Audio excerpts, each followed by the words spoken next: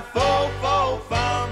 I smell smoke in the auditorium. Charlie Brown, he's a clown. That Charlie Brown, he's gonna get caught. Just you wait and see.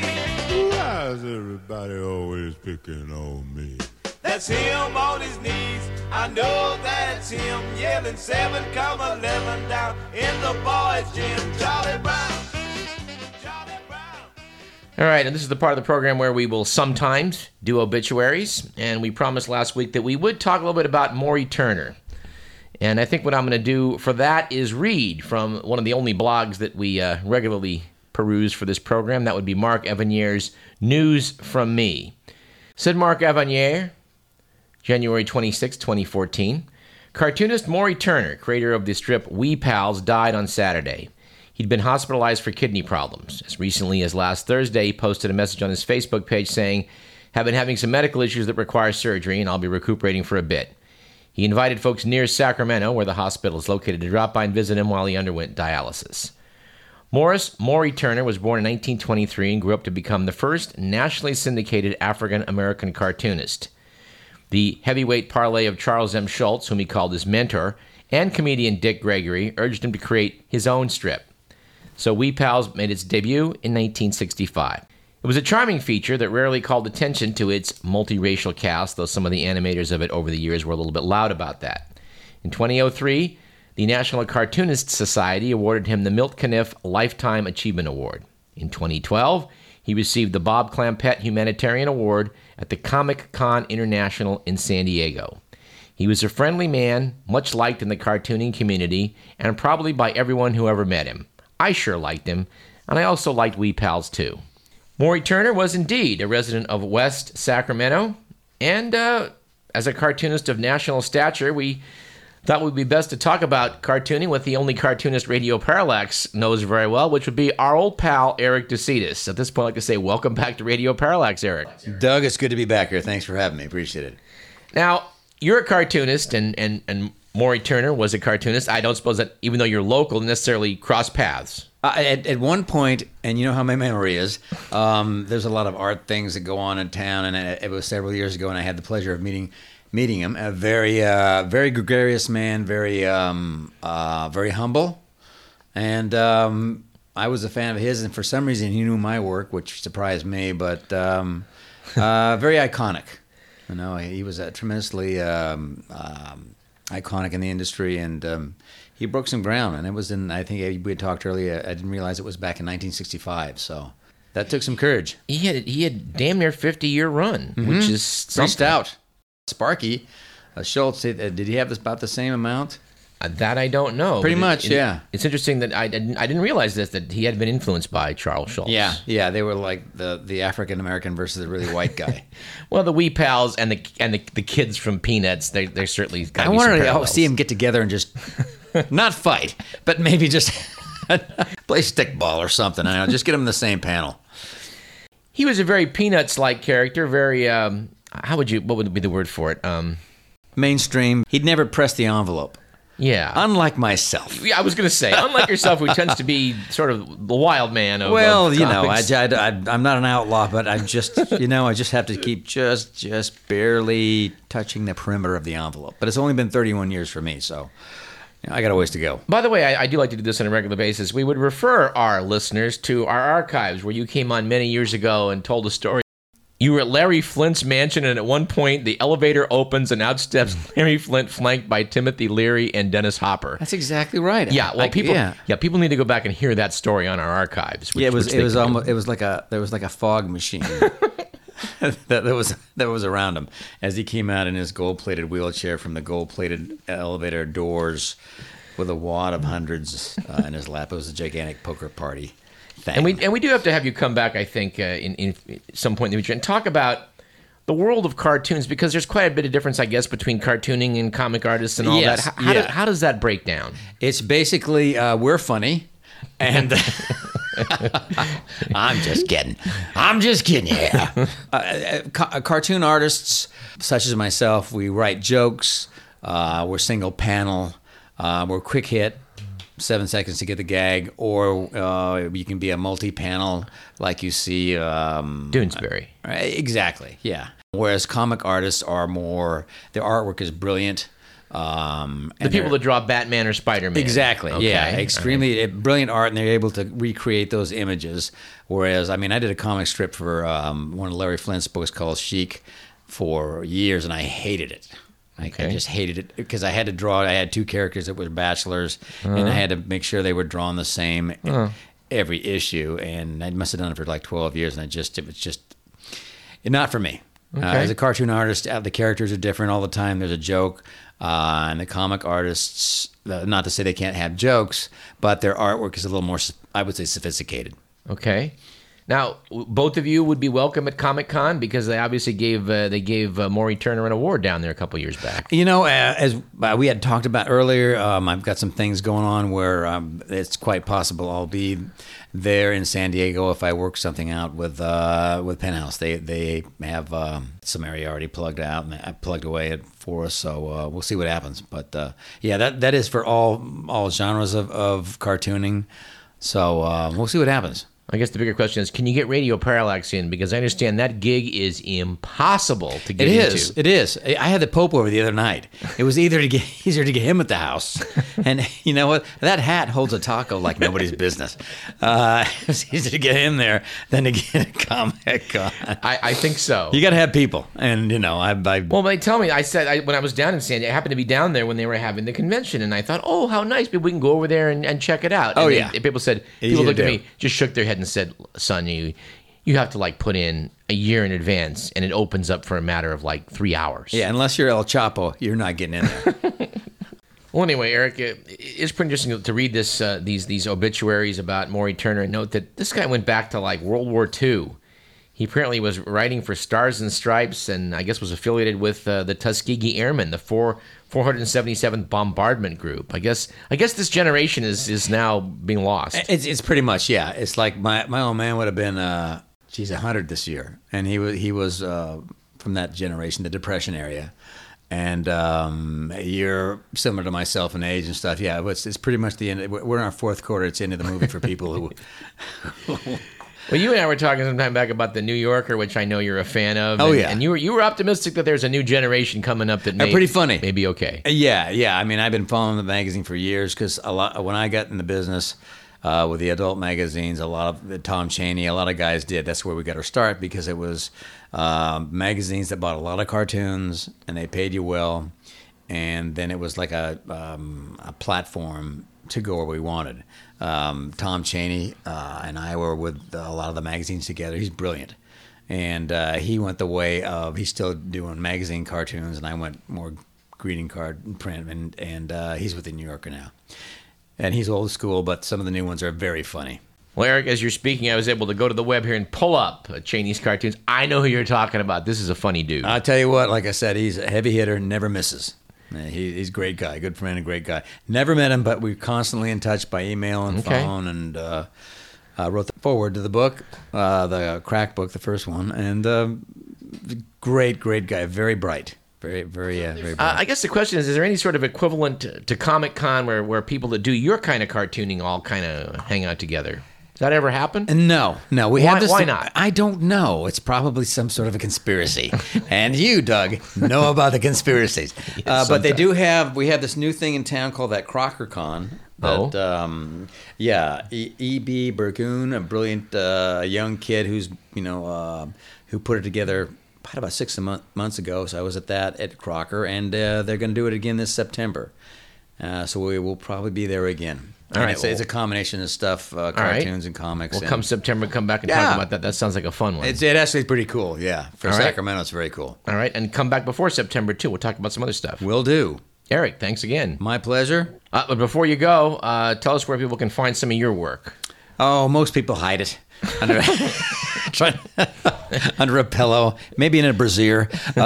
myname.com, we're down to that. ericdecitus.com, you go there, and there's links for calendars, books. Got a couple, 2 new books and 2 new calendars coming out. So if you go there, it'll send you out. I dare say a lot of listeners who maybe aren't putting your name together, your cartoons, when they see it, they're going to go, "Oh, I know this guy." Yeah, I know. It's a blessing and a curse. Right. Funny as a crutch, Richie. We'll talk to you soon, Eric. Doug, thanks very much. Appreciate you having me. All right. He walks in the classroom cool and slow. Who calls the English teacher Daddy-O? Charlie Brown, Charlie Brown, he's a clown. Yeah, Charlie Brown, he's gonna get... I also want to do a little bit of a follow-up here on talking about the passing of Sid Caesar a few weeks back. Mark Evanier, who we mentioned a minute ago, had an interesting little essay about Sid Caesar on his website. News from me. One excerpt about a minute of that. Evanier worked with Sid Caesar briefly back in the 1980s and got to know him somewhat. Said he was a strange man, distant and distrusting, and it didn't take long to realize a big reason why that was. Everywhere we went, to lunch, to meetings, just walking together through the studio lot, he was approached by people who said the same thing. You're the greatest comedian who ever lived. Compliment after compliment, praise upon praise. Sid would wince a bit and squeeze his eyebrows. He often squeezed his eyebrows when he was uncomfortable and prepare himself because he knew the painful question was coming. It usually went something like this. Why don't you have your own TV show? You're so much funnier than blank name of current comedy star. Sid didn't have an answer for that. He was polite to people who touched that raw nerve. He'd mumble something about idiot network executives, which is a kind of an all-purpose excuse, often a valid one, for the odd things that transpire on television. But the truth was, he didn't know. He'd once been the king of TV comedy, dubbed the chaplain of television by none less than Steve Allen, who knew a little something about funny people. Too often, though, he found himself unemployed or appearing in shows and movies that were, well, not worthy of him. Not many shows or movies were. And in the minutes we have left, I want to talk more about the great Harold Ramis. I think Harold Ramis is widely underrated because he oftentimes let his more flamboyant co-stars seize the spotlight. Apparently back in 1972, while he was working at the Second City, Chicago's legendary improvisational comedy troupe, he said, "The moment I knew I wouldn't be any huge comedy star was when I got on stage with John Belushi for the first time. I stopped being the zany. I let John be the zany. I learned that my thing was lobbing in the great lines here and there which would score big and keep me there on stage." And it so happens we have a clip of an interaction between Harold Ramis and the legendary John Belushi, which comes from my single favorite piece of his work, the National Lampoon Radio Hour's Perry Schreiner, court-appointed lawyer. In this case, John Belushi, playing the criminal, is now meeting with his lawyer, Perry Schreiner, played by Harold Ramis. Hey, Sanchez, you got a visitor. It's your lawyer. I ain't got no lawyer. Oh, you do now, Sanchez. I'm Perry Schreiner, and I've been appointed by the court to represent you. Yeah, man, I like the way you tuck those pants into those dingoes. Thanks. Right now, Sanchez, I want you to tell me everything that happened. Now, I need every detail, whether you think it's important or not. You see, I can't help you unless you're completely honest with me. Okay, man.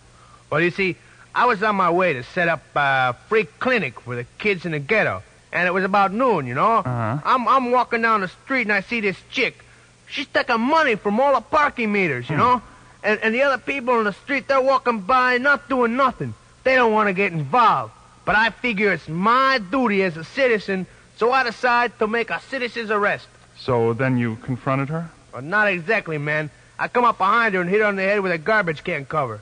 She drops like a sack of potatoes. Then I don't know, man. I guess it turned her on or something, because then she pulled me on top of her and stuck her tongue in my ear and tried to make me do it to her. It's only later I find out she's a cop, because while we're doing it, she plants 2 bags of heroin in my pocket. So you noticed this woman breaking into and looting parking meters. You attempted to make a citizen's arrest, at which time she forced you to have sexual relations with her, and at the same time she placed illegal contraband on your person. Is that right? Yeah, that's right, yeah, and that's the truth, man. You know, Sanchez, somehow I believe you. Oh, then you'll take my case? You bet I will, Sanchez. This is obviously a trumped-up charge, and we're not going to let them get away with it. Hey, man, look, why don't I plead guilty to a misdemeanor and get 6 months probation? No, Sanchez, no. Look, I'm handling this case. Guard, now look, if you plead guilty to any crime, you'll never be able to get a civil service job. No, Sanchez, we're going to take this to the Supreme Court if we have to. No longer will the downtrodden innocents of American minorities fall victim to an unjust penal system. I don't know if that's such a good idea, man. Call the next case. Julio Sanchez. Right here, Your Honor. Counsel for the defense. Counsel for the defense. He should be here. Who's defending this man? Here, Your Honor. Perry Schreiner. Sorry I'm late, Your Honor. I overslept. I think it was the problem with my alarm clock. I brought the clock in to show you, Your Honor. I had everything set properly. The button was put... Turn that thing off, Schreiner. Seems to be working now, Your Honor. It's possible I didn't hear it. I wouldn't want to swear. Shut up. You're wasting the court's time. Yeah, well, maybe the court's wasting my time. What did you say? Nothing, Your Honor. Nothing. Hey, man, it sounds like that judge hates your guts. Don't worry, Sanchez. I know this judge. He's stern but fair. Clerk will read the indictment.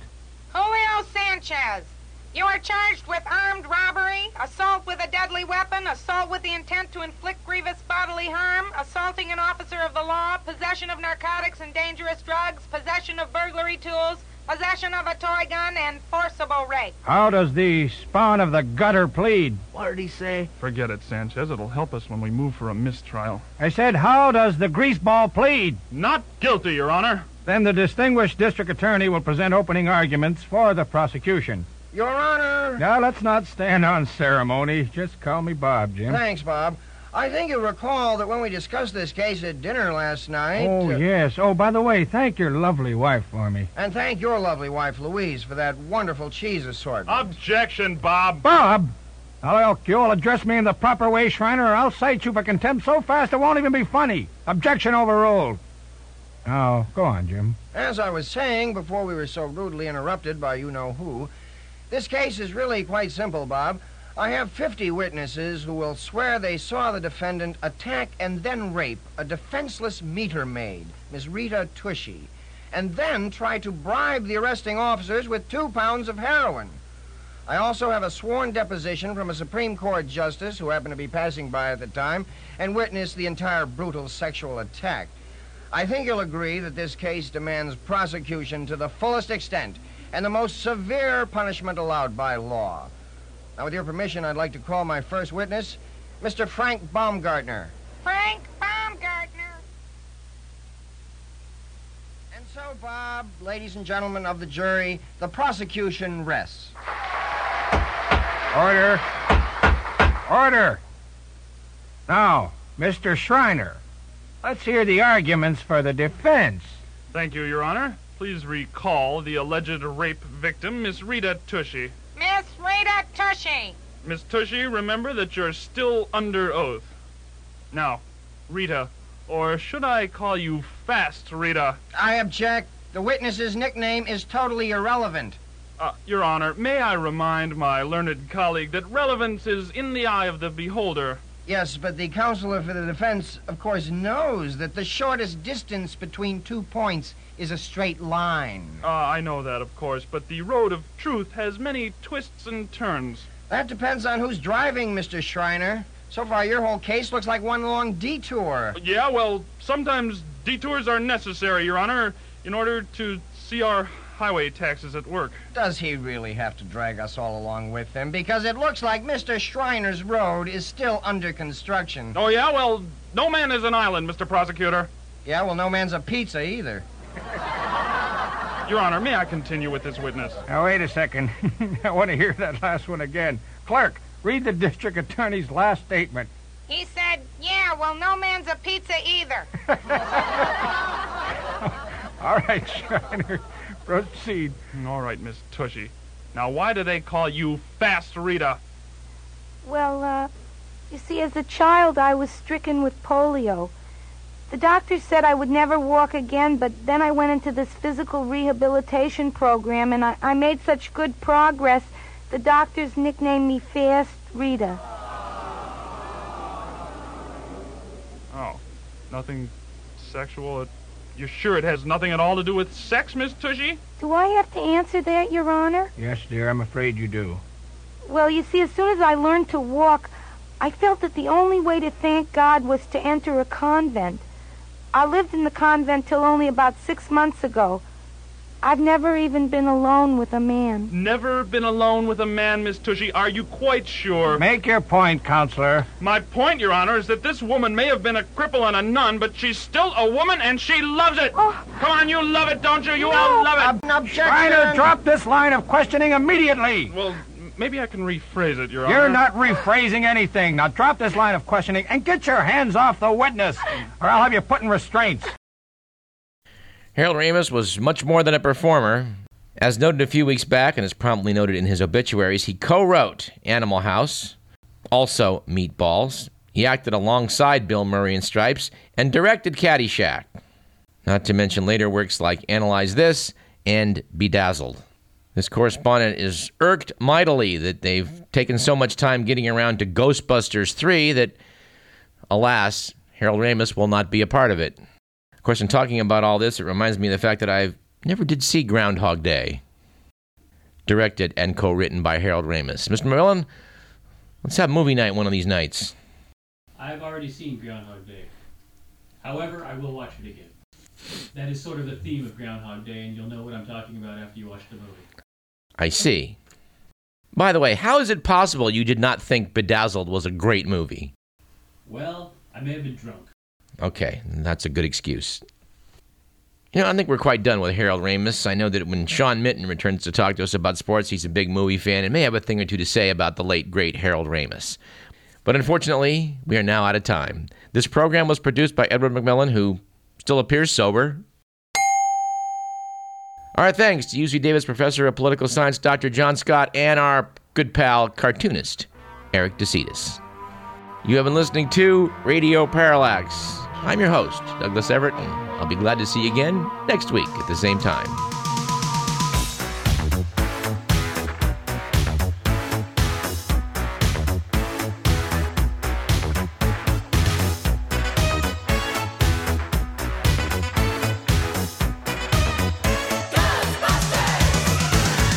Something strange in your neighborhood.